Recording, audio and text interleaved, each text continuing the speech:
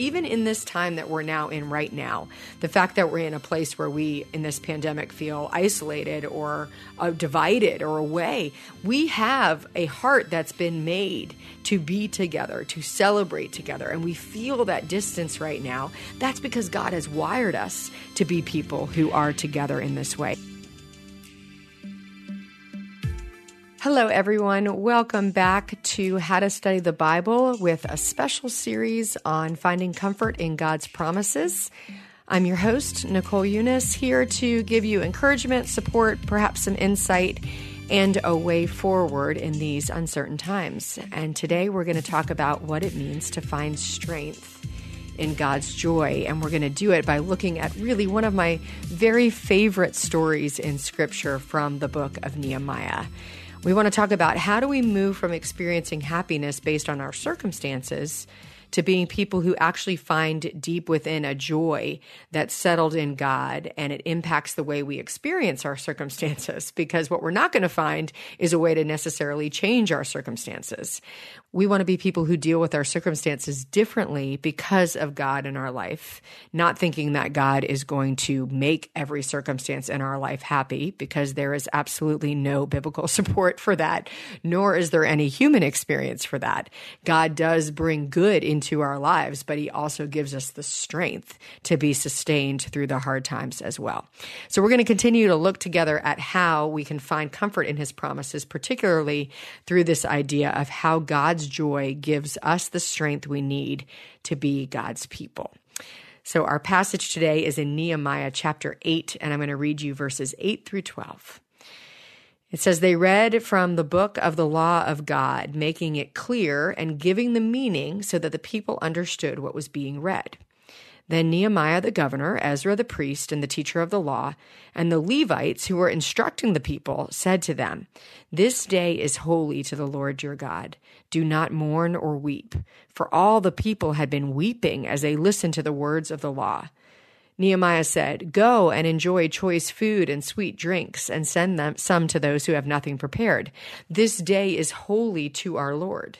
Do not grieve, for the joy of the Lord is your strength.' The Levites calmed all the people, saying, 'Be still, for this is a holy day. Do not grieve.' Then all the people went away to eat and drink, to send portions of food, and to celebrate with great joy, because they now understood the words that had been made known to them."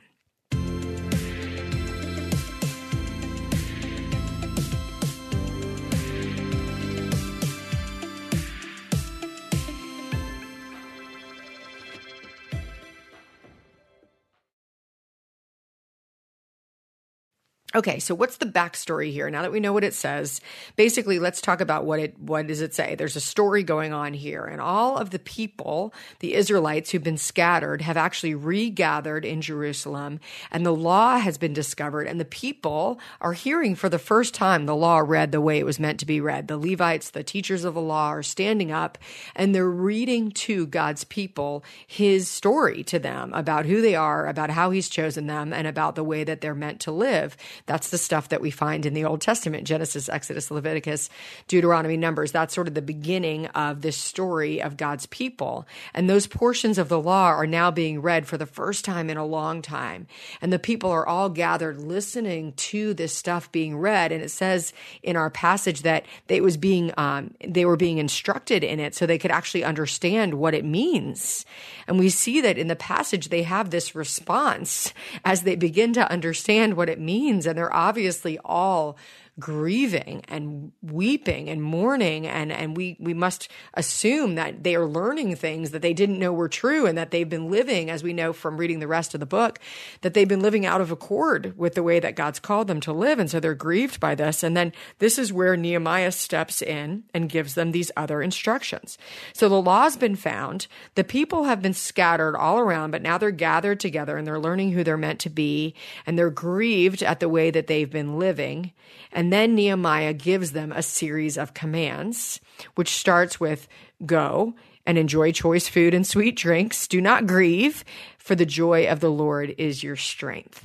So first things first, the use of feasts in the Old Testament. This is a little bit of what's the backstory from the Alive Method. When we're thinking about a passage, we want to ask ourselves, what did it mean in the time that it was written? Because the Bible was written for a specific people at a specific time with a specific reason. And we're entering into that. Before we take it out to say, what does this mean for us?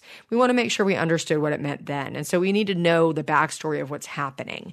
So this whole idea of feasting and feasts and celebrating was used in the Old Testament for commemorative purposes to remember who God is and communal purposes. It's the way that the community came together. Feasts are the way that the story of what God had done for his people was kept alive. They were meant to be shared and celebrated together for the people. A first fruit celebration, a feast, was of gratitude and confession. The Feast of Pentecost was harvest and when the Holy Spirit was poured out on believers in the New Testament. So we're called to be people who celebrate, to share meals with each other. Jesus was his first miracle was at a wedding feast. His gift of life was given at the Passover feast. Feasts are a huge part of what it means to be people of God. We are meant to be people who savor and celebrate together. We are meant to be people who are generous with our lives and our hospitality. Hebrews 10:25 says, "Let us consider how we may spur one another on to love and good deeds, not giving up meeting together as some are in the habit of doing, but encouraging one another, and all the more as you see the day approaching." So as these people are standing here with Nehemiah, he's saying to them, when you learn that you've been out of accord with God's way, the response is not weeping and mourning. It's not time for that. It's actually time to celebrate that we are back together, that we can feast together, that we have a God who loves us and desires for us to be together. Even in this time that we're now in right now, the fact that we're in a place where we in this pandemic feel isolated or divided or away, we have a heart that's been made to be together, to celebrate together. And we feel that distance right now. That's because God has wired us to be people who are together in this way. And what Nehemiah says next in this passage is he says, this day is holy. Nehemiah is calling the people to return to this practice of Sabbath, this idea that we are meant to be able to be a people who trust and rest in God's presence. When we think about the idea of finding our joy in the Lord, part of finding our joy is finding our trust, because it is very hard to be joyful when you are exhausted. When you feel like you have to control every part of your life, and that if you do not continue to strive and hustle and work, then life will fall apart, that is a joyless way of living. And so in the midst of Nehemiah saying the joy of the Lord is your strength, he's giving commands around it that help us know how we actually live in the strength of the joy of the Lord. And one of those things that he says is that this day is holy, and the holy day that's been set apart in the Old Testament and the New Testament is the Sabbath. It says in Scripture in the book of Isaiah, chapter 58, verse 13, "If you keep your feet from breaking the Sabbath and from doing as you please on my holy day, if you call the Sabbath a delight and the Lord's holy day honorable, and if you honor it by not going your own way and not doing as you please, then you will find your joy in the Lord." You see, in this passage, we learn that Nehemiah is calling us to be people who gather together, who celebrate together, and who are people who rest. And in so many ways, that feels sort of like the antithesis of what strength is. But God's design for us and God's design for the Sabbath is that we might have a day set apart where we actually show with our bodies and our actions that we trust God as our provider, that we trust God to be working even when we are resting. It is a way that we intentionally show that as the people of God, we believe in God's provision, we believe in God's timing, we believe in God's work, and that allows us to rest. Strangely enough, we find strength in the joy of God, and the joy of God is that He has created us to celebrate and that He has created us to rest. This day is holy. And then finally, Nehemiah says, because the joy of the Lord is your strength. It tells us many times in Scripture why God gives us strength. In 1 Timothy 1, we know that God gives us strength so that we can actually do the work that He's called us to do. It tells us in Colossians 1 that God gives us strength so that we can bear fruit in every good work, growing in knowledge of Him, being strengthened with power so that we can have endurance and patience. We actually are told that God will give us strength so that we can trust in Him as He helps us, and that as we experience God's strength, we will become more joyful. Joy comes because we can trust and believe that God is at work on our behalf. And because of that, we actually feel freed up to experience the full range of emotion, times where we persevere and work hard, and time where we get to celebrate and be joyful.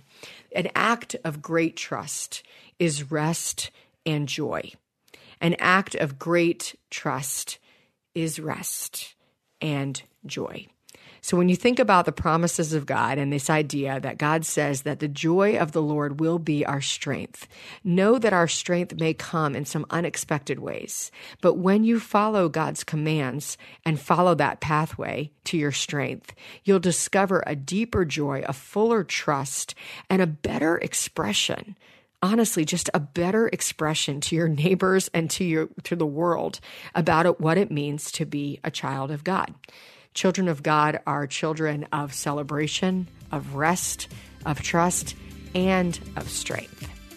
Thanks for joining me today and for being part of How to Study the Bible. I hope that you continue to find rest and joy and freedom in the words of God that He's given us in Scripture.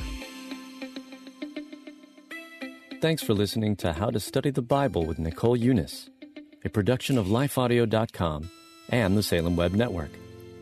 This episode was produced by Kelly Givens and our executive producer, Stephen McGarvey, and edited by Stephen Sanders. If you enjoyed what you heard today, we'd love for you to head over to your favorite podcast app and leave us a review. It really does help people find us. To learn more about Nicole, you can check out her website at NicoleEunice.com. Her book on how to study the Bible is called Help, My Bible is Alive. And you can find a link to that, plus a link to Nicole's site, in today's show notes.